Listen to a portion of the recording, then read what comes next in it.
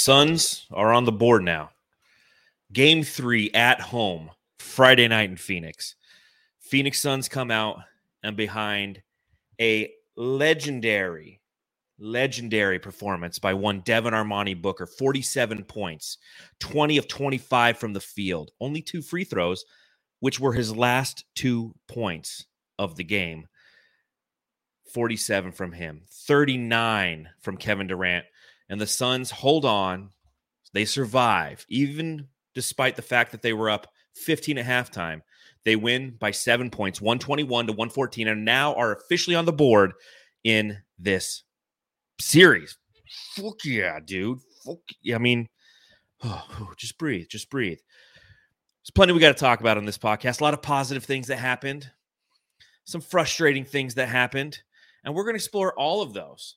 And I will say this, Matthew was at the game, so my partner, Matthew Lissy, will not be present, but I am joined from the He's on Fire podcast, Coach Evan B. Coach, it's good to have you back on the pod. It's great to be here, man. What a weird ass game and a weird ass playoffs, to say the least. Yes, I mean, you think about the fact that this team looked great in the first half, right? 15-point lead halftime. I do my Twitter space solo by myself. You know, shout out to Caleb and Sir Hamo of the Aussie Suns fan podcast, who decided to come on and talk with me a little bit during that Twitter space. You know, one thing that Hamo said is like, hey, the Booker might have to go for 50 in this game, and we were both like, nah, he won't. They're going to have this one in hand. And then the third quarter happened. So, I mean, plenty to talk about. Plenty to talk about on this edition of the Suns Jam Session podcast. So first and foremost, if you're joining us live, hit that thumbs up button. Thank you. If you're on Facebook or Twitter or the YouTube, hit that thumbs up button. If you're watching later time, go ahead, hit that thumbs up. If you're listening to the podcast, stop by the Apple Pod, give us a 5-star review. We truly appreciate it. And we truly appreciate Freddie in the super chat, $4.99 already, says Nugget fan here. Great game. I just want to let you know that you and your co-hosts are both comedians. So fucking hilarious. See you on Sunday. He's not talking about you, Evan, so you got some big shoes to fill. Matthew's a comedian on this pod. Man, I'm not going to be having a lot of jokes tonight, let me tell you, though. Oh, man. Hey, we got to win, okay? It's a good thing you're here because we got to win, because we got a loss. It might be a different kind of pod, but we'll focus on the positive, you know, and then we'll talk about the areas of opportunity. And if I'm talking about opportunity, I do want to throw this out there. I just want to take a second to make sure everyone can take advantage of an amazing opportunity from DraftKings. If you're a new user, you can receive an incredible offer. Deposit and place just a $5 wager on any sport, and you'll get instantly $150 added to your account in bonus bets. Win or lose, you still receive the bonus, and all you have to do is use the code SUNSJAM at signup. Now, I know some of you might be hesitant to try your hand at sports betting. I bet on DeAndre Ayton for 16 points tonight. I feel like a fucking idiot. That was money. I might as well just like burn that shit. But let me tell you, this is the perfect opportunity for you to give it a shot. Plus, using our code SUNSJAM not only gets you the bonus, but also supports the podcast. So it deals like this. If you have opportunities like this to help cover our costs to bring you our podcast, please help us out. So if you haven't signed up on DraftKings yet, please consider doing so using the code SUNSJAM to place that first bet. Remember, this offer is only available to new customers who are 21 and over and physically present in Arizona. And please gamble responsibly. If you or someone you know has a gambling problem and wants help, call 1-800-NEXT-STEP. So what are you waiting for? Head to DraftKings.com. Take advantage of this incredible opportunity today and chug with the fellas, right? First chugging with the fellas of the Western Conference semis, man. Let's go. So, Evan, while I'm chugging this beer, just real quick, if you're new to the Suns and you're new to the playoffs, what we do is every time we win, we chug a beer. Okay, so while I'm chugging this delicious beverage, Coach, let everyone know where they can find and follow you outside of the Suns Jam Session podcast. Cheers, fuckers. At Coach Evan B, at He's on Fire Pod. We're going to be going live Tuesdays coming up here. And look at John go like I'm already done. Champ. Already done. Like, geez, I got 4 words out, and there you are already done like a champ. I mean, that brought you back to when you were 21, 22? Yeah, more like 17. You remember when like drinking, you did it before it was legal and it was exciting. It's just like smoking weed, right? Like back when you had to like go find a guy and you're like, oh, dude, he gave me way too many seeds in this. Now it's like you can go around the corner block. It's like, I don't smoke anymore. It's legal. Like, why would I do that? I want to break the law. So heroin, folks, let me tell you something. I'm just kidding. He's on fire. No. Well, on that note, Jamsters, I know you're going to crack open a cold one with me, aren't you, Coach? Absolutely. Let's I got the best beer ever right there. You know why it's the best? Why? Somebody left it in my fridge and it was free. So there you go. Free beer. You know what? Same thing. My brother left this in my fridge. So pop them if you got them, Suns fans. Oh yeah, and let's talk about a Suns victory, baby.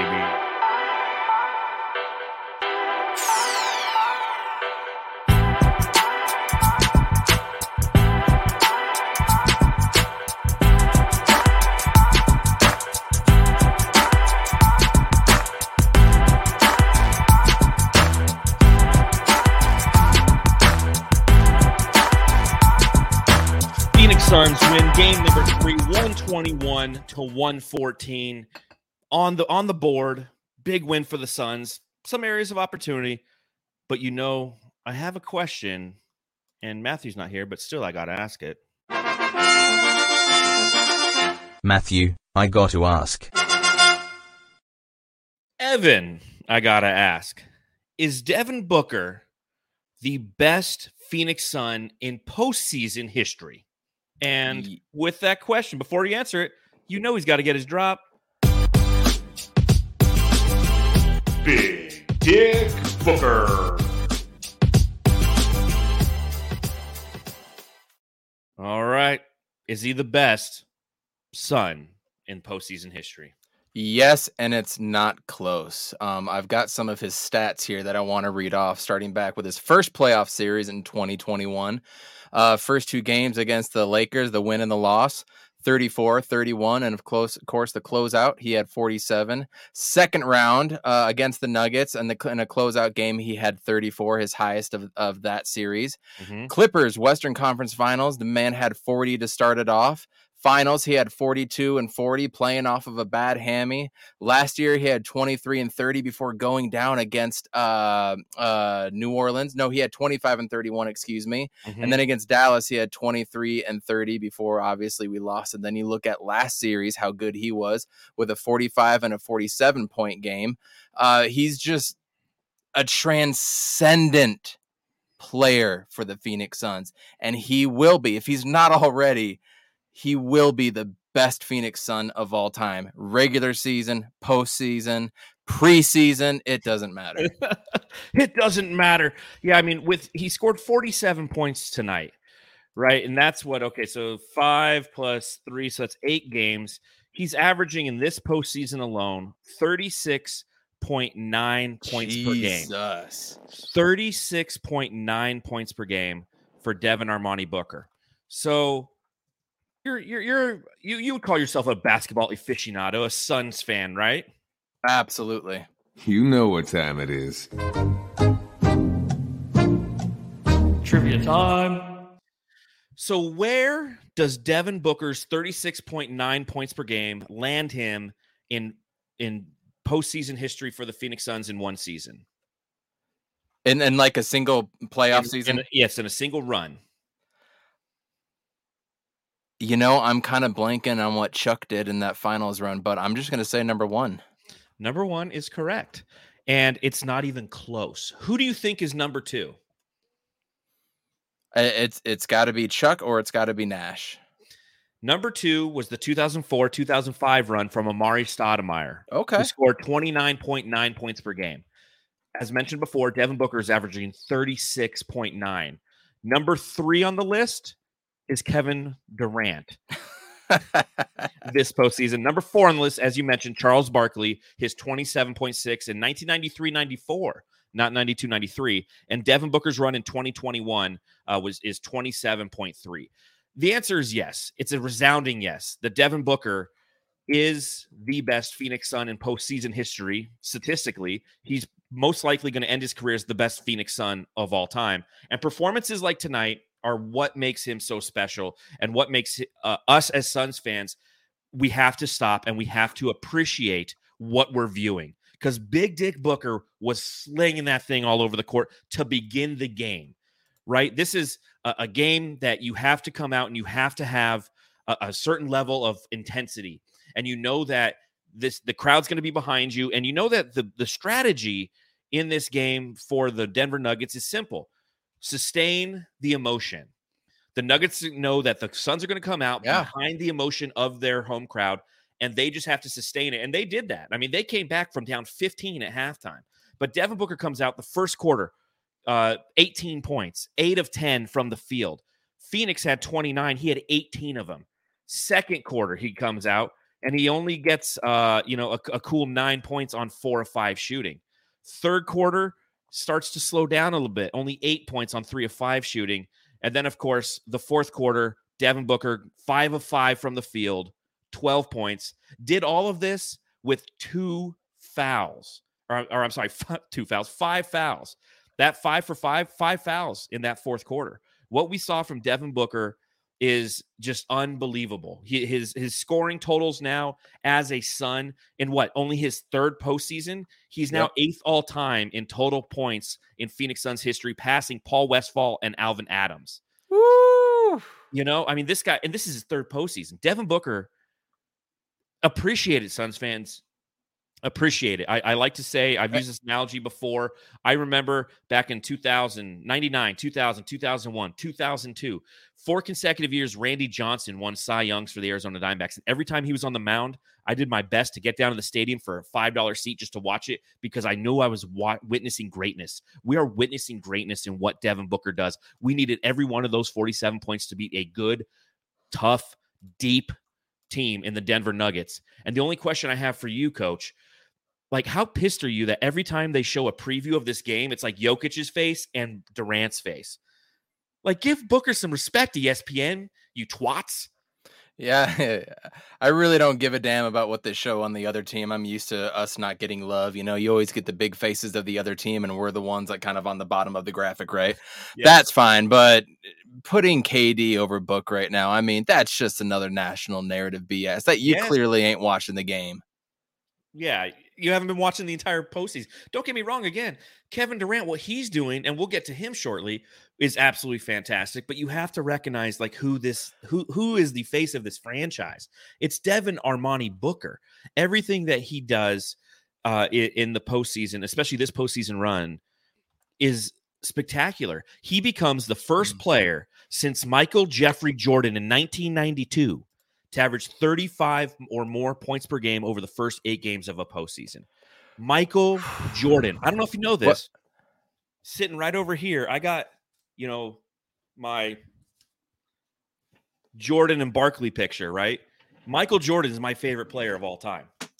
Look at you. Do you have the same one? That'd be adorable if we both hold this up. I don't have the same one, but I got my Jordan one somewhere here I was going to bring out, but I don't have the same one. But Jordan, my favorite player of all time. Mine too. To see Devin Booker, what he does, it's Jordan-esque, baby. It's Jordan. What did you say Devin Booker was averaging this postseason? Oh, 11-11 on my side. Make a wish, by the way. Ooh, he must be in Utah. It's 10-11 out here. He's averaging 36.9. 36.9. I want to read something off to you. 43.7 was Michael Jordan's best playoffs. But it was in a 3-game series loss to the Celtics. All right. That's where he scored, 61 in the overtime? Exactly. His next 2 for 16 games, 36.7 and 89-90. Okay. And his next one was 87-88 in 10 games where they lost to the Pistons, 36.3. Those are his top 3 performances, and none of those performances, by the way, did end up in a championship. So take that for what you will. Well, but it goes to show you, and it's something that we need to kind of discuss as much as we admire Devin Booker for what he's done. 47 points, 20 of 25 from the field, ladies and gentlemen. Just that kind of efficiency doesn't fucking happen. 2 free throw attempts, 25. Jesus. 25 shot attempts to get 47 points. It's unreal. But the question becomes, is that what the Suns are going to continually need to win games? Shout out to Joseph Casillas in the chat. He says, Book played 42 minutes. Might be the lowest amount during this playoff run. I mean, if we think about it, are we going to continue to need this plus Kevin Durant's 39 in order to win games? Or is that just what they need to do to win this series? What's your take on that? I'm not particularly high on this version of the Phoenix Suns. I am particularly higher on Devin Booker than I've ever been before. And with that being said, just to answer your question without going into specifics, we don't have a choice. We don't have it. You have to play Steve Nash 46 minutes in the playoffs to be able to pull it off and get a win. This is exactly what that is, almost to a T. Mm-hmm. And it's not a recipe necessarily for success. But before you go on, talent in the NBA trumps everything. Facts. Period. Facts. But again, it's not the preferable way. You look at the Denver Nuggets tonight. Okay. 21 points from Michael Porter Jr., 30 from Jokic, 30 from Murray, 11 from Brown coming off the bench. You have multiple players who are averaging double figures in the series. The Phoenix Suns, 47 from Booker, 39 from Kevin Durant. No other member of the team scored in double digits. Yep. That's what's scary. That's what's not sustainable. Now, granted, I love this. We won. If we don't win this game, you and I are sitting here having a much different conversation, talking about how great Devin Booker is. But guess what? The season's over. With this win, the season's not over. But just over that horizon, I can see something that isn't necessarily it leaves me feeling good. All right? It's like it's like you're driving down a road, but you know that you're and you know you got the Waze app and you're cruising, and that's what the regular season is. And there's a speed bump, pothole, oh shit, you know, like Devin Booker's out, you know, with the groin issue, and you know somebody gets in front of you and they start, you know, brake tapping and such, and you're like, oh, there's Kevin Durant's ankle. That's kind of annoying. And then all of a sudden you go, you know what? The Waze app hits you. It's like, oh, and 5 miles ahead, there's an accident, and you're about to be slowed the fuck down.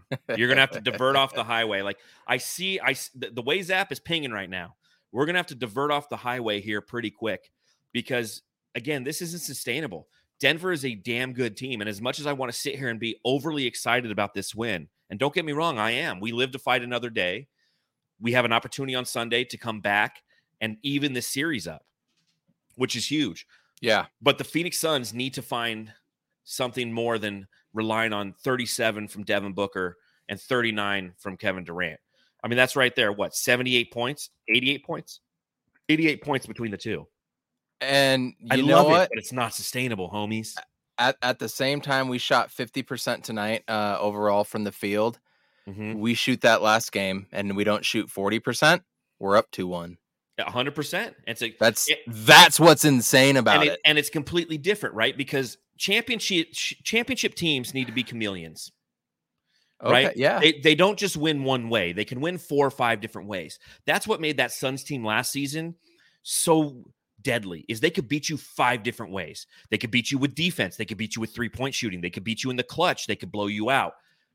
There's only been one real recipe for success this postseason for the Phoenix Suns, and that is Kevin Durant and Devin Booker just high-rooking you, and you just have to try to survive it.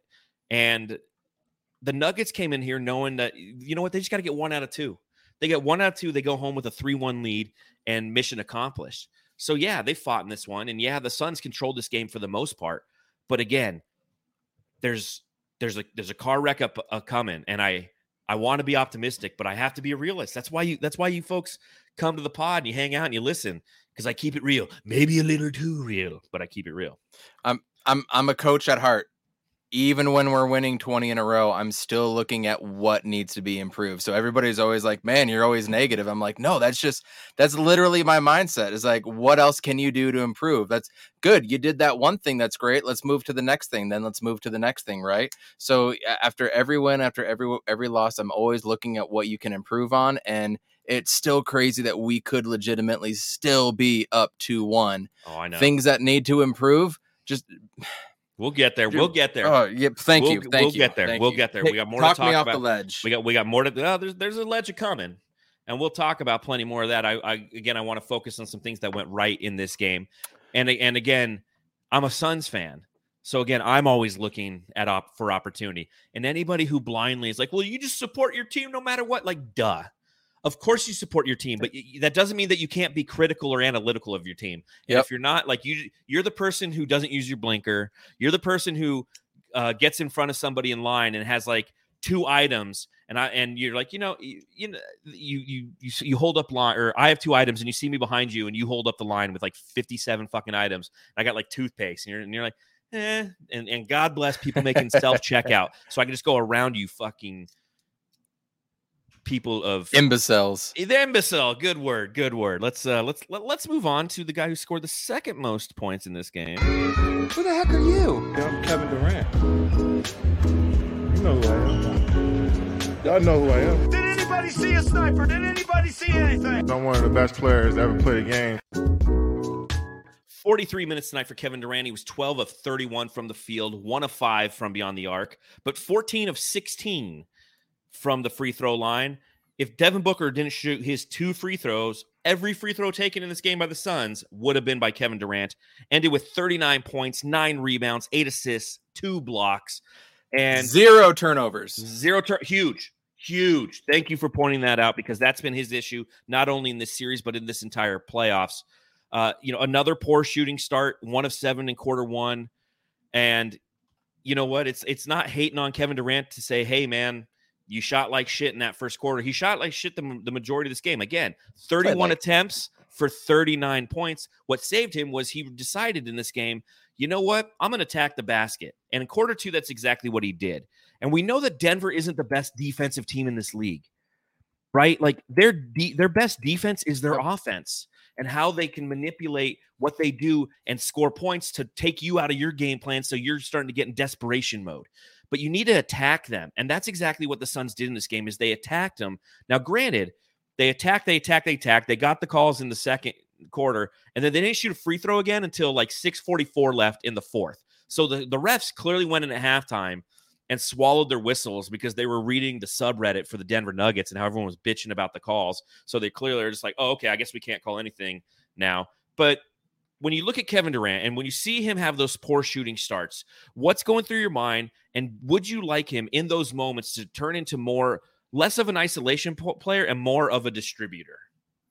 Whatever happened to KD and DeAndre Ayton pick and rolls?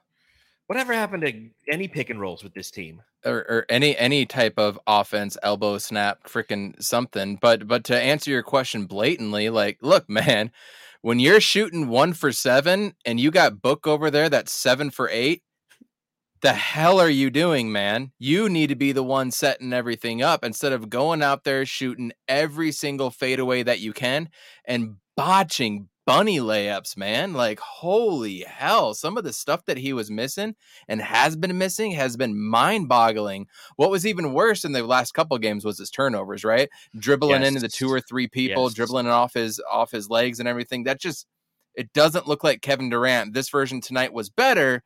He didn't shoot 10 of 27. He just shot 12 of 31. Yes. Right. But he got to the line as opposed to 2 free throws last game.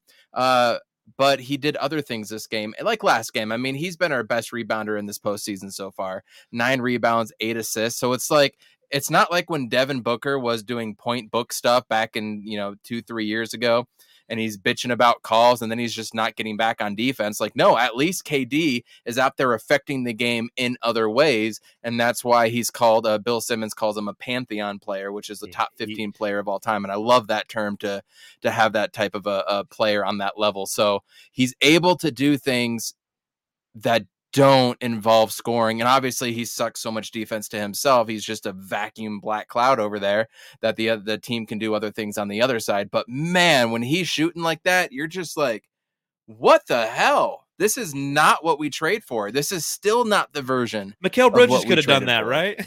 Didn't they do that? I mean, he had his best Jay Crowder impression in the first half, shooting 2 for 11, or I forget what he did at the first half.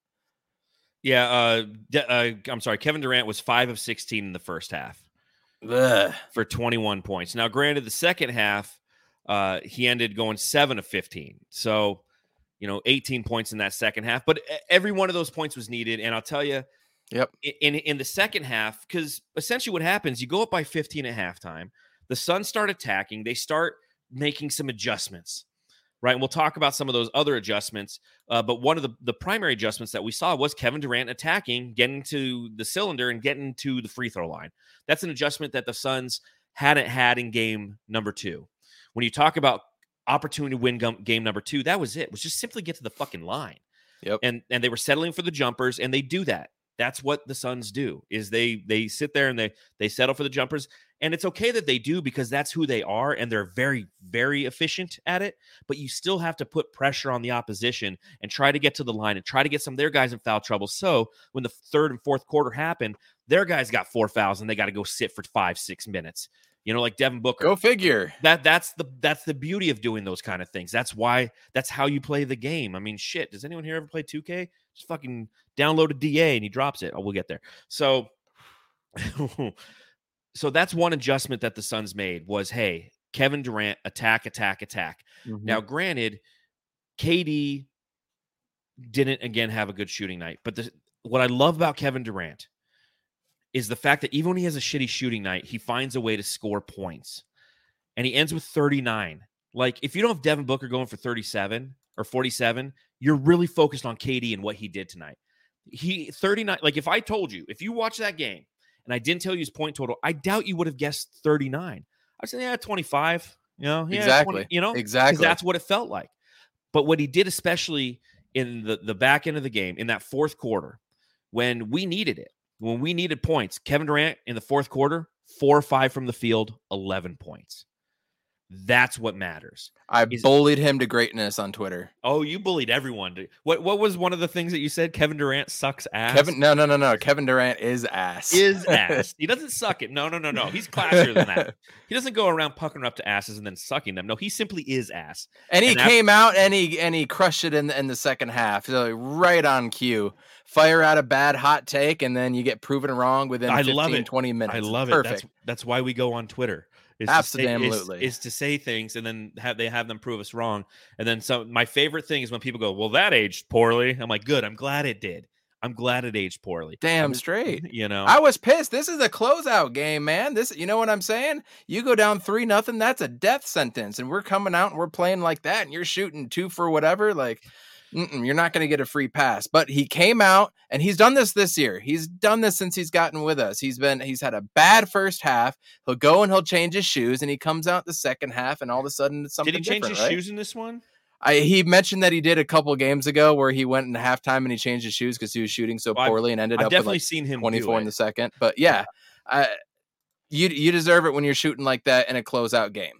Period. I do want to give a shout out to Tim Tompkins in the chat. He says, guys, they won the game. Tim Tompkins, one of the OGs of the Solar Panel podcast. It used to be him, Dave King, and Greg Esposito. So I know he's out there in Florida time, but he's tuning in, and it always makes me happy when I know that Tim's watching. One of these days, Tim, we got to get you on one of these things, man. Like, you got to come out of retirement for a post-game podcast. So, but again, I'm gonna echo what I said. 12 minutes played in that fourth quarter by KD. He was 4 of 5, 3 of 4 from the free throw line, couple assists.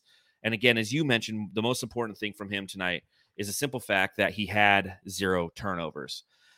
One thing that I noticed in this game, and I'm sure everyone else did in Twitter land, was the first guy to come off the bench for Monty Williams. What's the matter, dog? You with Terrence? This guy's a gangster? His real name? Terrence. He's the homie coach, Terrence. Terrence have a real good marriage. Terrence Ross, first guy off the bench. We've been pining for this for not just this series, but for the entire postseason. I think coming into this, he's played 9 minutes in the entire postseason. Jesus. Right? Garbage time.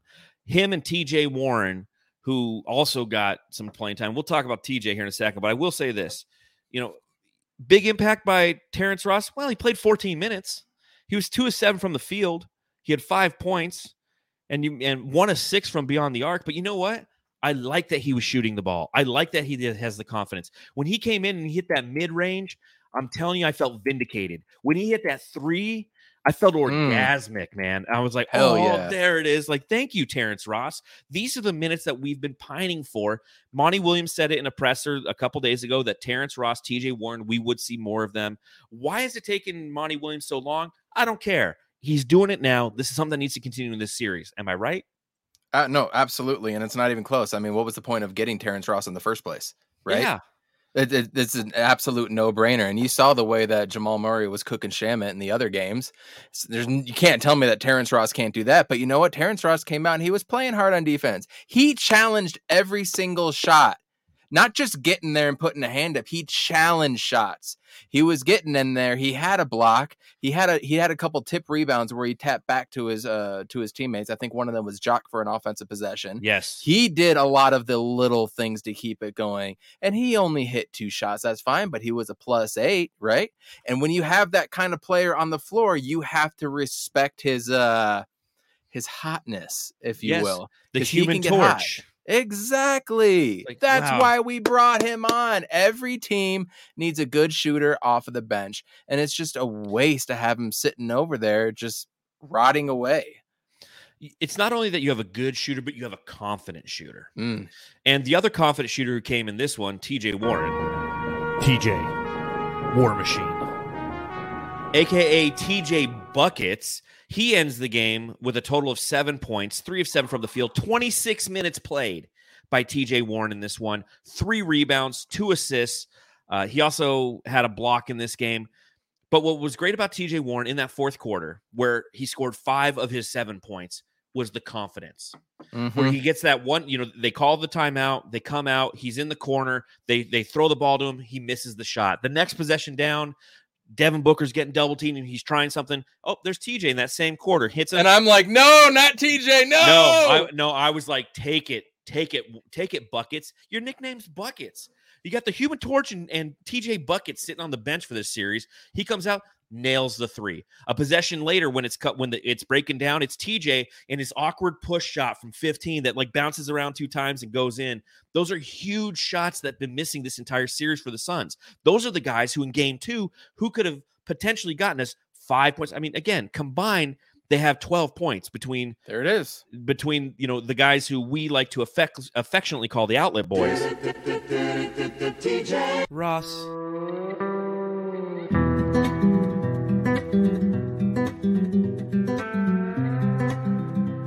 the outlet boys.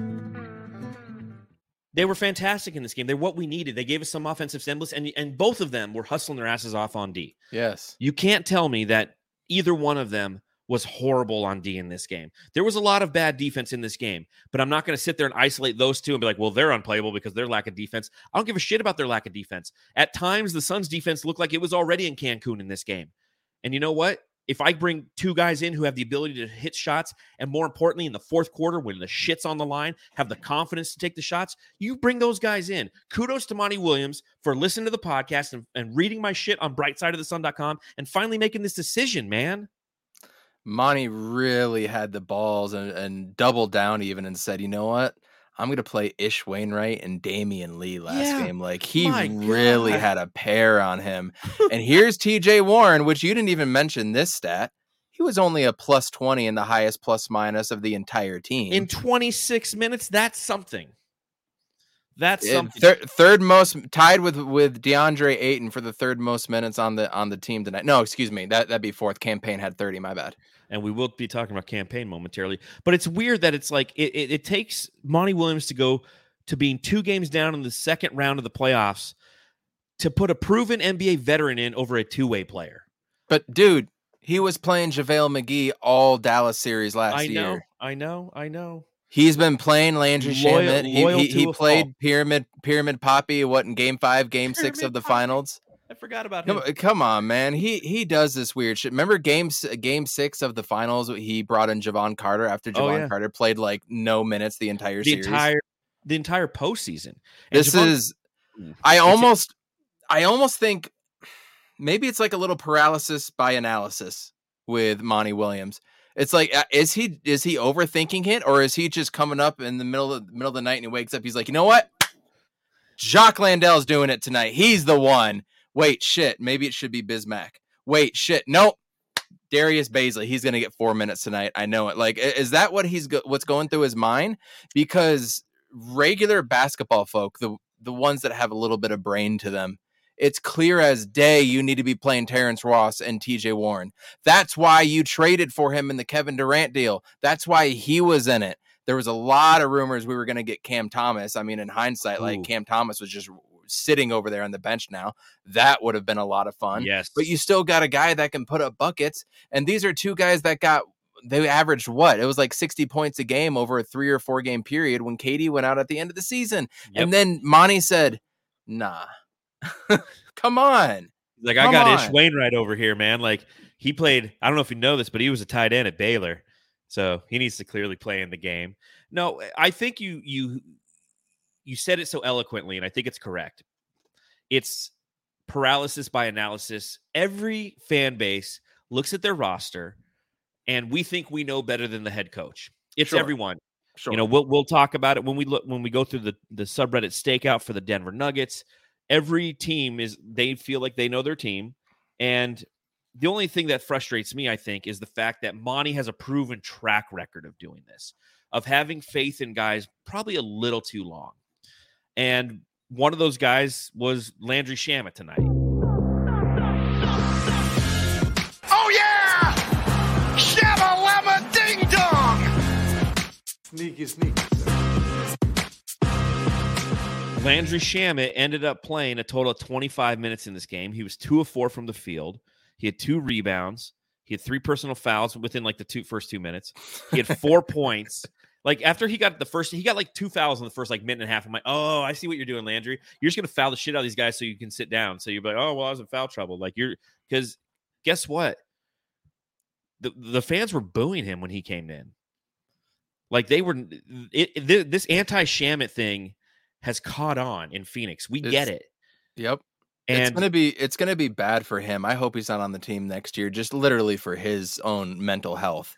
Because that could be some Ben Simmons shit right there. Well, it's a contract that is going to be kind of hard to trade. It's a really good contract, and it's a good building blocks contract. Like, when we trade DeAndre Ayton, Landry Shamet will be a part of that deal just to make some money's work. I guarantee you that. But like, if you watch him, the Nuggets attack him with screens. And either they utilize him they use Jamal Murray's speed coming off a screen, and Jamal has an open look at the rim every time. Or if they try to isolate him, he just gets lost. He looks bad at times, man. And again, I feel somewhat responsible for the anti-Landry Shamet sentiment. Obviously, we have a lot of people who are watching the podcast right now. Again, if you are doing so, please hit that thumbs up button down below. It helps with the algorithms and lets everybody know we're the best Phoenix Suns post-game podcast on the internet is. And people who listen to the podcast, we have a bunch of listeners as well. And I know that this is a drum I've been beating the entire postseason is Landry Shamet is not good at basketball. We have better options. If he was our only option, I'd be like, dude, you just got to roll with it. But we have better options. We saw that tonight, but we still got all those minutes from Landry. And that's what's going to happen with Chris Paul being out. When Chris Paul hurt his groin, there was Monty Williams being like, hey, excellent. I can play my little butterfly, my little butterfly Landry, who I love so much. I will play him, and you cannot doubt me because I have no Chris Paul. In chess, the pawns go first. So the good thing about the Shamet deal is next year is his last guaranteed year. Yes. The 24-25 season. A team option, right? Yeah, it's non-guaranteed. Yeah. The year after that, it's a club option. Gotcha. So it's non-guaranteed. But it's is it 10-3, something like that next year? No, it's 10,250,000. It becomes fully guaranteed next year, June 29th, 2024. Okay. So that's when it becomes a guaranteed deal, and then I'm sure you could waive him or whatever. I haven't read the new CBA or anything. I'm not that nerdy quite yet, but no, last year is his last guaranteed year, which kind of essentially makes it, this is a 1-year deal type of guy, and those guys are very valuable when it comes to trade scenarios. 100%, because it allows you to move off some salary cap and then make some decisions, if you will, moving forward. So right.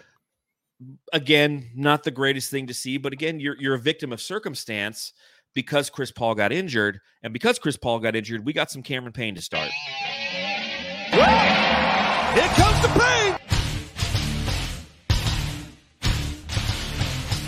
Cameron Payne tonight, 3 of 9 from the field, 1 of 5 from beyond the arc. Fuck, I needed him to hit 2 threes to hit a little parlay there. But I parlayed it with 16 DeAndre Ayton points, and we'll talk about that momentarily. 7 points from Cameron Payne, 6 assists, 1 steal, only 1 turnover from Cam Payne. And I really liked it, seeing him in this game. You saw it right off the bat. Cameron Payne became Cameron Pace, if you will. Ooh, out there running. They were getting transition buckets. They were pushing the pressure. And again, I just wish he hit a couple more 3 balls, but I liked what I saw from Cameron Payne tonight. I saw some confidence in him. Again, he's going to be somebody who plays well at home because he feeds off the crowd. Had he hit one of those second threes, especially some of those in the second half, those would have been huge for Cam Payne, because he hits one of those and it's just an avalanche. And he hit that one, and then he decided to take one from 3 feet further, and he missed it, and then that was kind of it from him offensively. But did you like what you saw from Cameron Payne in this game? It almost felt like our offense was a little bit better. I don't understand. This is another dude I don't understand why he didn't play more. I get he's coming off of the injury, obviously, but man, pace. I mean, isn't that what you want from your backup point guard, or something a little bit different than what your regular point guard can do? I mean, do you really want your backup point guard to do the exact same thing and run the exact same offense? Like, not me. You got to lean into your strengths. Yes. And here's Cam Payne coming out, running and gunning, 7 seconds or less style, and all of a sudden you see the floor just opening up. Like, go figure. Again, another WTF moment by Monty Williams. Like, this is obvious. This is what the guy's done ever since we signed him into the bubble. Pace. He's a perfect backup point guard. He can catch a lot of dudes. There Matthew we go. Lissi's here. Hey, how was the game, guy? Oh, it was really how was good. it? It was good, but I don't really believe in the Suns right now. But they still won. It's good. Hey, well, good. You're following the theme of the podcast. Right on time. Yeah, look at that Sterling fan. Just really quick, couple things. I just want to say, Jock, you guys owe me a big apology, and thank you, Matthew, for believing in him. I'll just take Matthew out of here. No, I'm just kidding. Welcome back, Matthew. Stop with the phone moving. That's all I wanted to say. And we haven't even talked about Kogi Jock and yet. Craig, if you haven't even talked about them, We I'm haven't. surprised they disappeared. Completely. Just a few things there, but I gotta go. And I love the pod. Just want to say thanks for having me on, and thanks, Coach, for joining against tonight. Go home and love your family, Matthew. Yeah, I will for sure, man. Get in there, kids. Get in there. All right. Well, don't end the broadcast like I did that one time. So yeah, we'll talk about Cameron Payne. We got to talk about the rest of the guys. This is probably going to be a long one because we haven't done the subreddit stakeout, hand out the jam store, or even talk about DeAndre Ayton yet. So, but what you were saying about Cameron Payne, again, the pace in which he plays, carry on. It's just obvious what he brings, and he brings just a different dynamic. His layups were on today. Yes, that's obviously that's a huge indicator if he's going to be with it or not with it. I like some of his decision making. You can tell it just feels like him, Ross, Warren. They're like right there. They can't quite get over that hump or line or whatever it is, but it feels like they're all just right there. And so I really can't wait for Sunday's game to watch those 3 guys in particular. Unless they get benched again. Who knows? You never know. You never know with Monty Williams. As Matthew mentioned, if you take a look at Josh Okogie and Torrey Craig, they combined for 2 points in this game. They combined for 1 of 3 from the field. They combined for a total of 3 rebounds in this game. Torrey Craig only played 3 minutes, Coach. Josh Okogie only played 10. Why? Dude, I don't know. Why is Shamet playing and why aren't these dudes playing? I mean, you've said it how many times with Josh Okogie, and we saw it in the 10 minutes, how many offensive rebounds he was able to, not himself put together, but overall kind of conjure up with his shiftiness and his tenacity and all that. Torrey Craig, arguably one of the better players. He was one of the better players for us last series. And then he goes out and plays 3 minutes. Now I know I still can't see if he's got something on his hand taped right there. Yeah. I don't know if it's taped all the way around, but you see like maybe some of that K tape or something like that. I don't know what's going on. Maybe that's affecting him. But this is just another guy that knows our system, that's been playing in it for a while. You see Cam Payne so many times when he's getting the ball, he wants to flip it around the corner or do something quick. But guy's not where he should be. Yes, exactly. I just feel like playing with a guy with like Craig with him would do so many good things, because you get another dude that knows the system, knows the ins and outs, knows what they're supposed to do. And you had that iconic, I think it was game 2 alley-oop dunk from Cam Payne to Torrey Craig. Yes. I don't know, man. I'm sick of talking about it because nobody knows. And I wish somebody in the Phoenix media had the balls to ask Monty Williams, why are your lineups so stupid right now? They're just all over the place. There's no continuity. It's one of those things where you just, none of it makes sense. Now, granted, like the advantage of this is when we talk about adjustments going into game 4, you could say more Okogie, you could say more Craig, you could say some more physicality, but it was clear that the Phoenix Suns were focused on 2 things tonight: speed in Cameron Payne and shooting. And taking it to the hole too. Taking it to the hole, shooting, bringing in your the Human Torch and TJ buckets, as we've mentioned. They came out and they're like, we're just going to put together a good offensive game. Fuck the defense on this one. Because Torrey Craig and Josh Okogie, those are your defending guys, and they haven't necessarily had the ability to give you any positive on the offensive end in this series. Josh Okogie, as I mentioned at the end of last game, had a clear shot in the lane with a couple minutes to play. Maybe it was in the last minute. Suns were down, and he passed out of it. And I said I learned a lot about Josh Okogie, and that's fine. He's somebody who doesn't have the confidence to take that shot, and that's okay. But the frustration is the fact that he doesn't have the confidence to take that shot. So that's why you have TJ Warren in there. You have Terrence Ross. You have guys who are willing. You have Campaign, guys who have the balls to take that shot, because you need that. You need the offense. We scored 87 fucking points in the last game, and they didn't in this one because Monty's game plan is like, listen, it's blitzkrieg.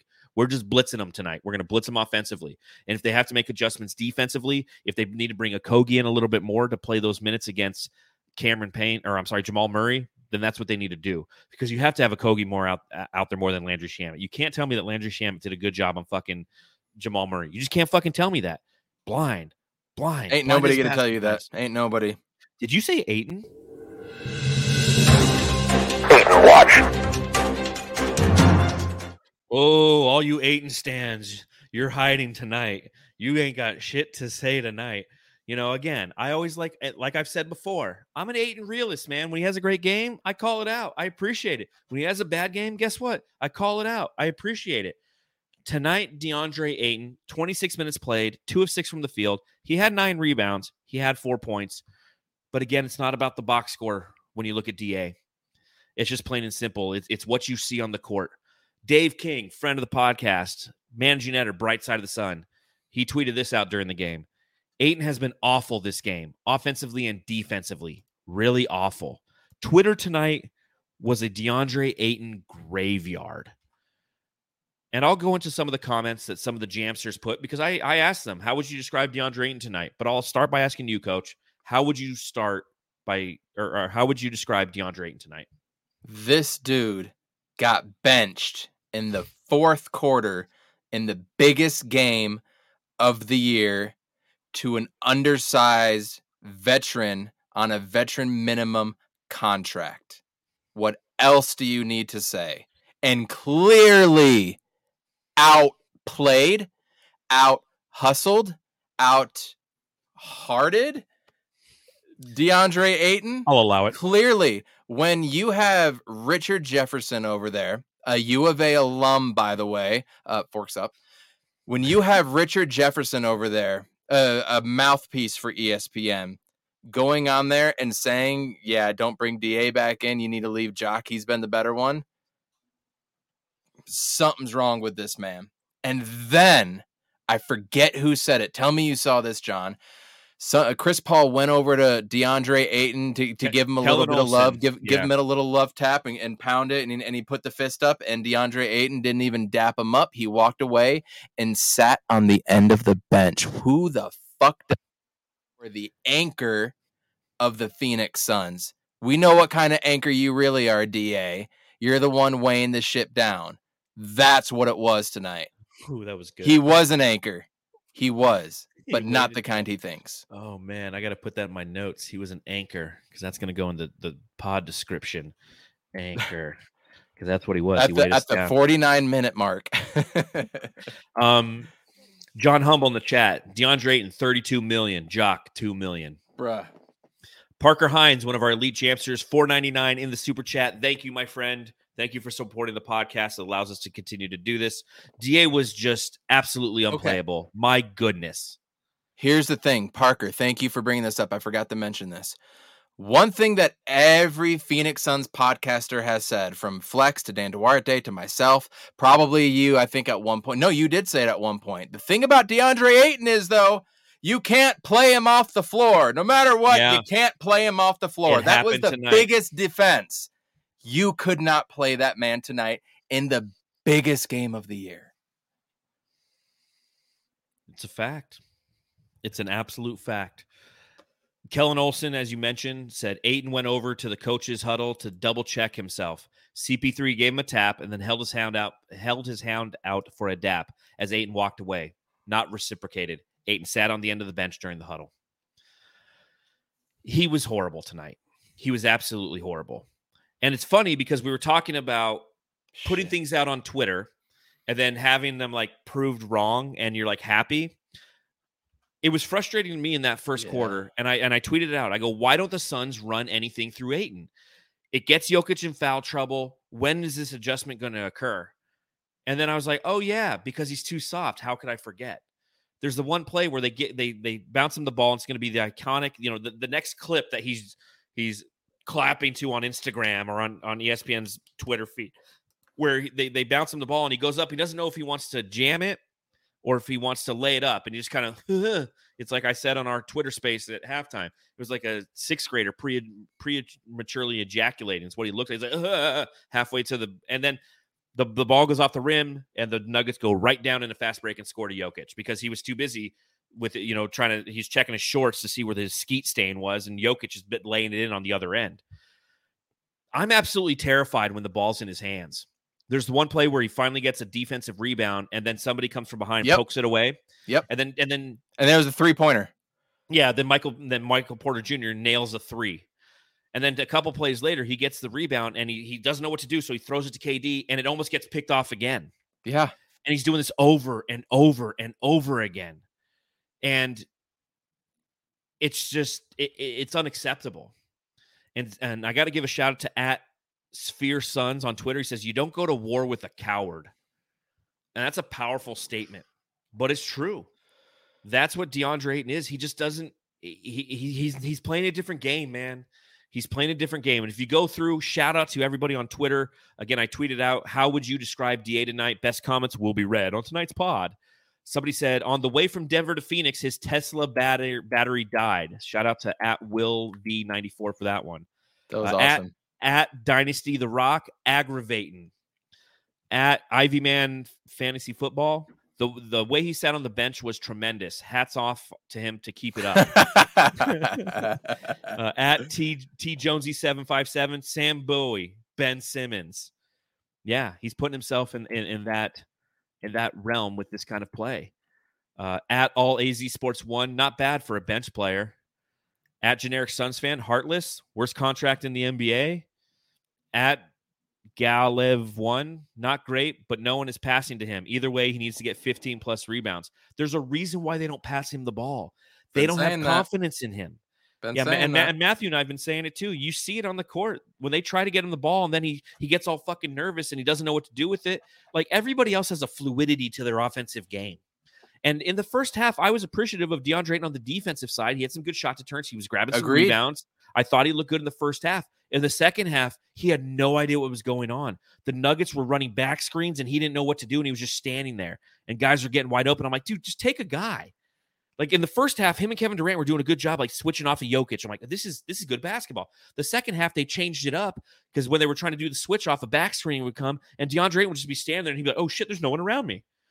You know? My favorite one was when he was guarding Jokic on the perimeter, just like this. And 2 or 3 times, Jokic just goes, he's like, man down. I'm going to shoot over your ass. Swish. Yeah, and then didn't do a damn thing about it. And then he just kind of lightly puts his hand up. He doesn't try to put his hand in his face. He just lackadaisical. At Miguel, playing like a recalled Tesla battery. At Bobby Goa, not worth wasting energy on something that can't be fixed. At Skloz99, really, really bad at basketball. That's it. At 1-2 Andrew, bench player, start Jock. At Soft Dad 16, if it walks like a duck and quacks like a duck, it's a duck, and Ayton is a duck.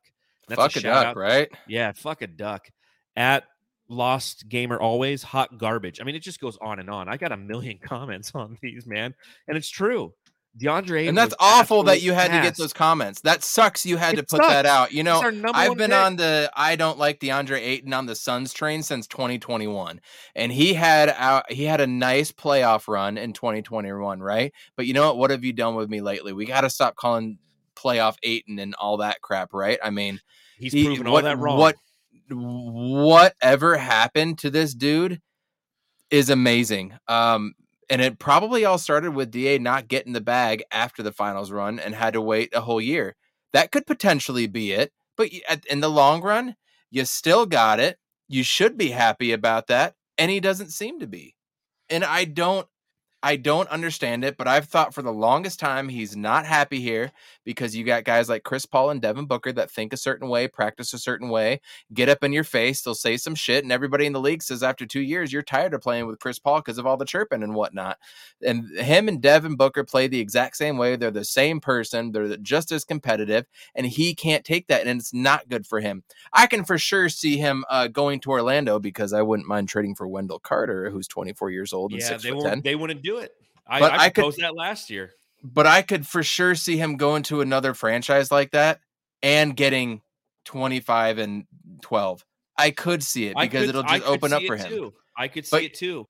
It's not going to happen with Booker, dog. The weight of the seriousness and the intensity of his teammates, he cannot match, and he's afraid.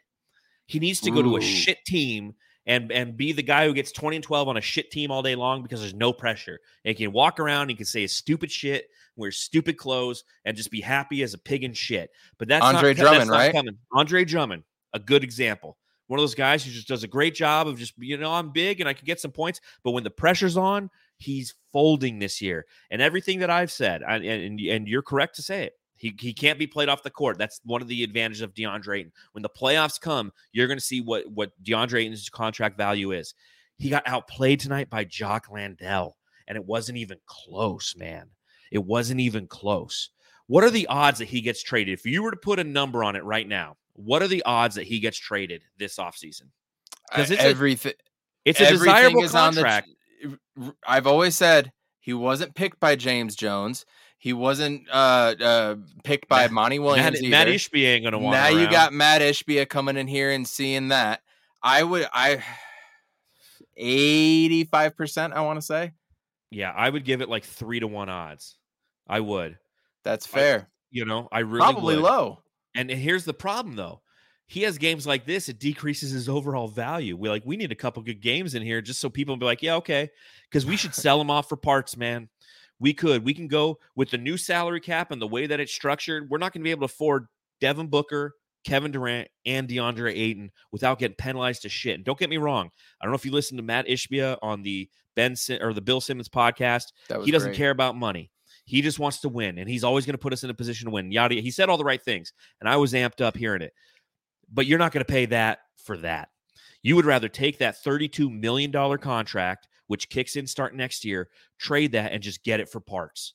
Get it for a center who's $18 million a year, and guess what? Maybe we can get a backup point guard in the deal, or maybe we can get a couple draft picks back and throw Landry in the deal, and everyone will be happy. And I know that the season's not over, and we shouldn't be talking about this.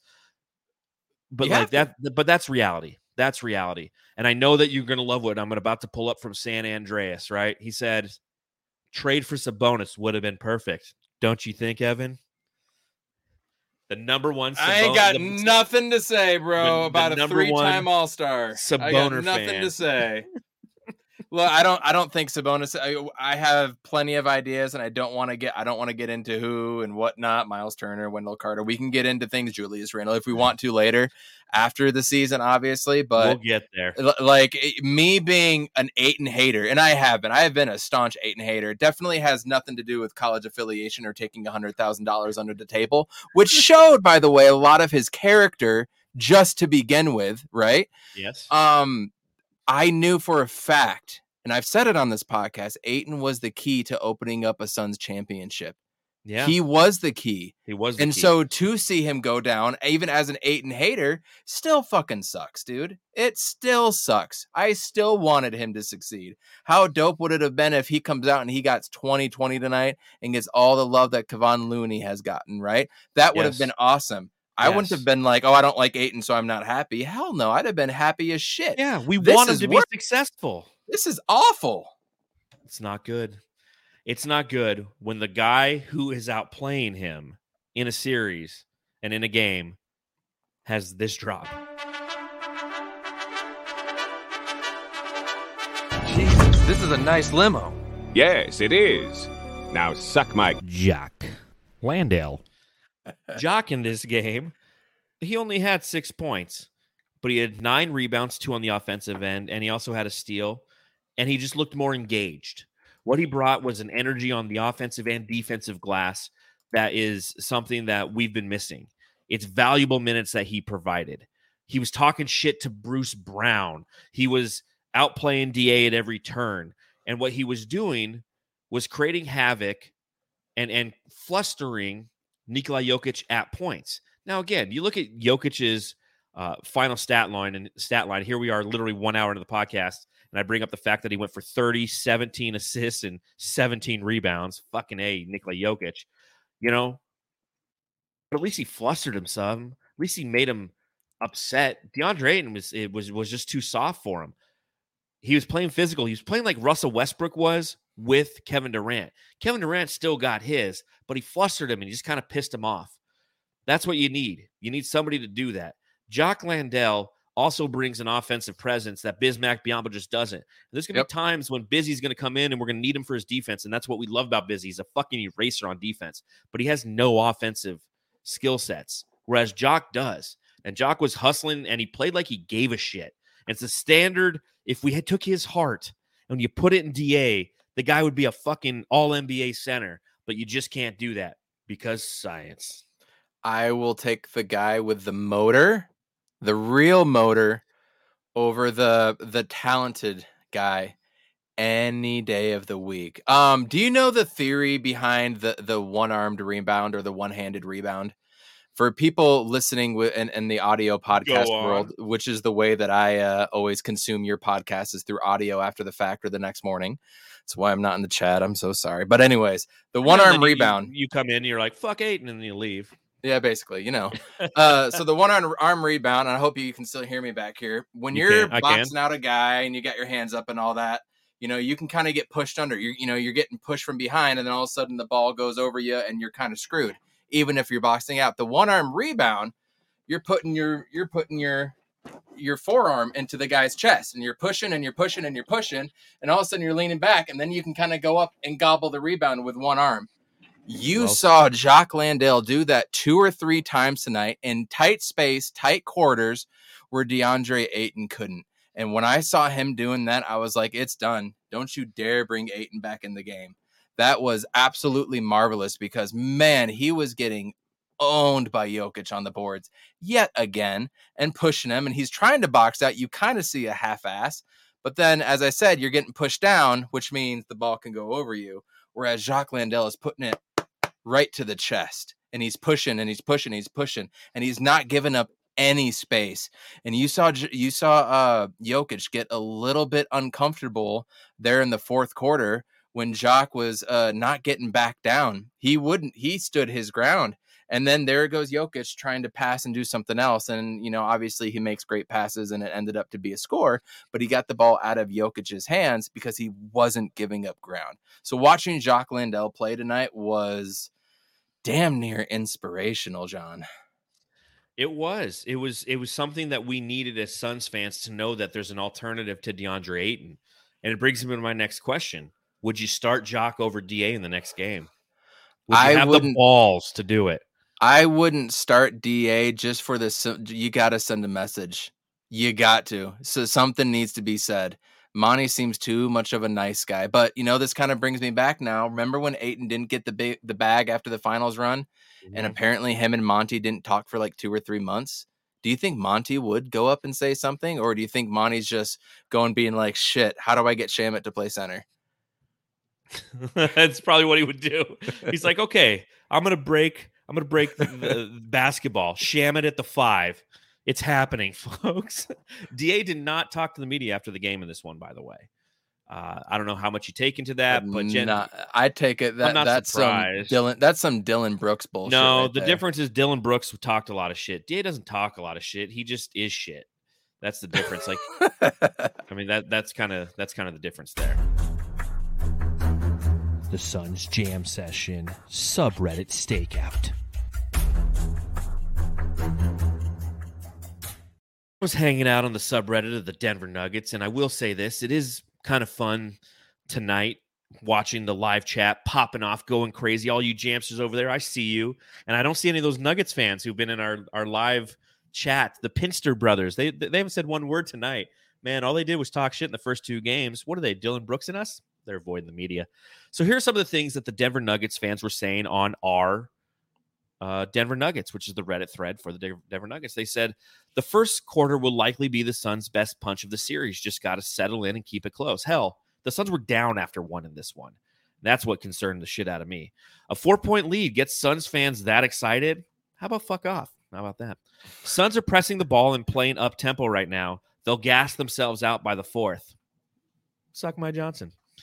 Booker taking CP3's place as the most annoying player. Man, they were riding Booker in this one. They were very unhappy with him being frustrated for not getting some calls. And I don't blame Devin Booker for being frustrated. He was getting hacked again. They weren't getting called again. Yep. Jokic, I love how unselfish you are, but good God, be a little selfish. It's flipping Jock Landale on you, one Nugget fan said. If Booker goes nuclear and everyone else is limited, I like our chances. You lost. Late fucking whistle on Durant there. It's like these refs really don't want to call anything on Phoenix at all. A lot of, shit talking again in that first half when the Phoenix Suns outshot the Denver Nuggets at the line. 15, or I'm sorry, how many free throws did they have in the first half? They had 5, we had 12. Welcome to game 2, you bastards. Yep, we are fucked. Booker is in fucking God mode, 25 points already. And then they said, Jokic is even looking to score. What the fuck is he doing, LOL? Somebody responded, Joker passive tonight. Get in there, man. And he did. Chris Paul, way more effective on the for the Suns jabbering on the bench. I feel for Phoenix with Ayton. Motherfucker plays with 0 heart. Ouch. I'm more scared of Landale than Ayton. Landale greater than Ayton. Wow. Oh, great. Landale is in, which means Jokic will refuse to score again. Damn it, I hate that Landale is decent.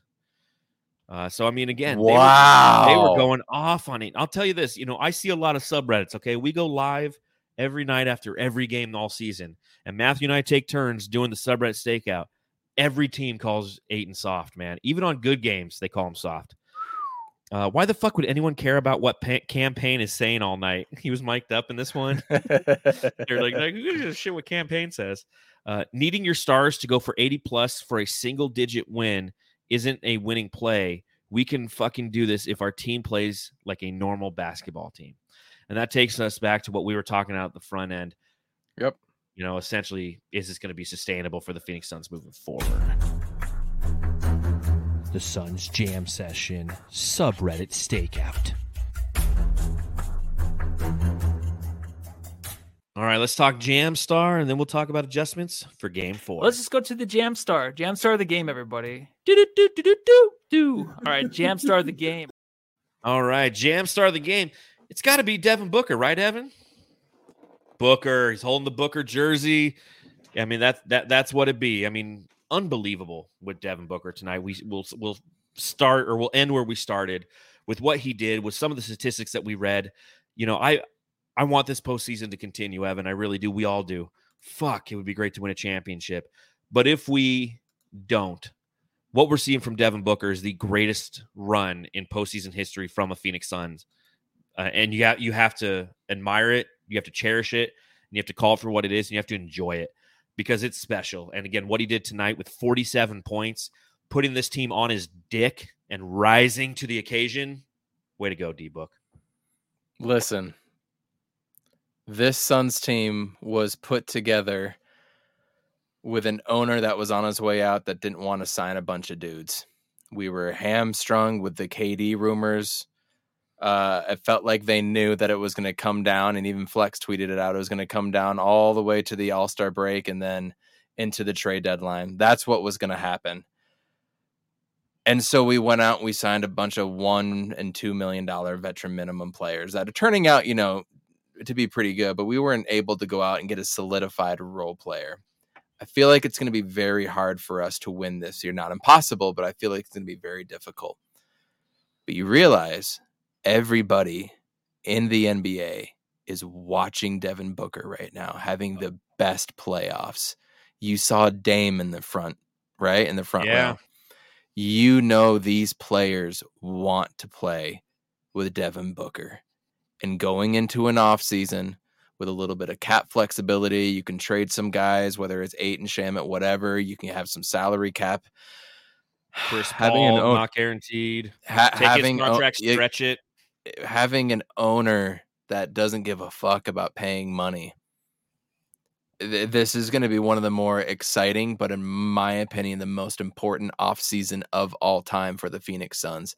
Because I say that every year. This one's it. This one's it. When because Devin Booker is in his prime, big time, and everybody is seeing it. Oh, I can't wait. I don't even know what the question was or if I answered it, but there you go. It was Devin Armani Booker. All right. Beautiful son of a Game bitch. 4, 5 p.m. Arizona time, Sunday. What adjustments need to be made? How do we come out of this, headed back to Denver, tied 2-2, and feeling better about ourselves? Not only Suns fans, but just as human beings overall. Rebound and shoot more field goal attempts than they do. They had 97 tonight. We had 95. They out-rebounded us by 10, and we still pulled out a win. Rebounds and get more field goal attempts than them. That's my personal opinion. Okay. That's it. And if you have more Jock and Busy minutes than Ayton and we can win the battle of the boards, I think that's going to play a huge, huge factor into it for the entire series. So you're going with the math. I'm going with the math, the analytics, and you got to do it. And my gut and who this Denver Nuggets offense is. If this Nuggets offense gets 10 to 15 more shots than we do, come on, man, game over. Well, yeah. It's a fact. They're just, yeah. I mean, that's what game 1 was. Exactly. I mean, they had like 15 more shots than us. I'll say this. All right, from an adjustment standpoint, to those of you who are listening or watching, and you're attending game number 4, cheer that team on. You hear Landry Shamet's checking into the game, cheer him on. DeAndre Ayton's out there, cheer him on. Those guys need the confidence. They don't need their hometown fans booing. Like, again, Landry Shamet was booed when he came in a little bit late, and it was justified. But you guys, we can't do that to our own team. We can do it right here. We can do it when we're watching our TVs. We can scare the shit out of our cat when we start yelling at the team. Fucking Landry. The cat's like, what the fuck's wrong with you? That's what Twitter's for. Exactly. But don't do it if you're in the stands. You know, as Crazy Luigi says, be loud and proud. As Laser's show says, be loud. We have to be there. We have to support these guys because that's what's going to develop the confidence for this team. Josh Okogie should play more minutes than Landry Shamet. Devin Booker, if he gets 47 again, it's amazing. It's not sustainable. Kevin Durant, 39, it's not sustainable. We want it. We need it. But if we can have, again, solid bench play, solid minutes coming off the bench, and that's what we got. You know, tonight we outscored their bench. They had a total of 19 points. We had a total of 13. No depth, Phoenix Suns? 23 to 19. We outscored them. You got to do that again, in my opinion. There's my math. You got to win the moments and the minutes in which Jokic is off the court, which we did tonight. And that's huge. We have to continue doing that. That's how we win this game. So, again, we'll see you guys live directly following the game as per usual here on the Suns Jam Session podcast. I'd like to thank Coach Evan B. for joining me and going down this interesting route of being happy but also being critical during a win because that's what we are. We're Suns fans. Coach, once again, remind everybody where they can follow you. This time I won't drink a beer and just amaze you with my drinking ability so you can finish your sentence this time. You are more than welcome to drink another beer, John. But at Coach Evan B on Twitter, at He's on Fire Pod. Check out the He's on Fire podcast, which is streaming right now over on YouTube. So if you want more Suns content, go on over there right now. I'm going to hop on as well. And maybe we'll shit on Ayton some more. Maybe we'll just talk about Devin Booker. I think I'd rather just talk about Devin Booker. Stay positive, my friends. Remember, you can follow me at Darth Voida. You can follow Matthew, who popped in briefly with a ceiling fan behind him, at Matthew Lissy. You can follow the show at Suns Jam on Instagram, Twitter, and TikTok. You can read my writing at brightsideofthesun.com. I'm sure I'll have something interesting to write for tomorrow. And again, we'll see you on Sunday night. And remember to go home and love your family. Drive fast and take chances. Okay. I'll allow it.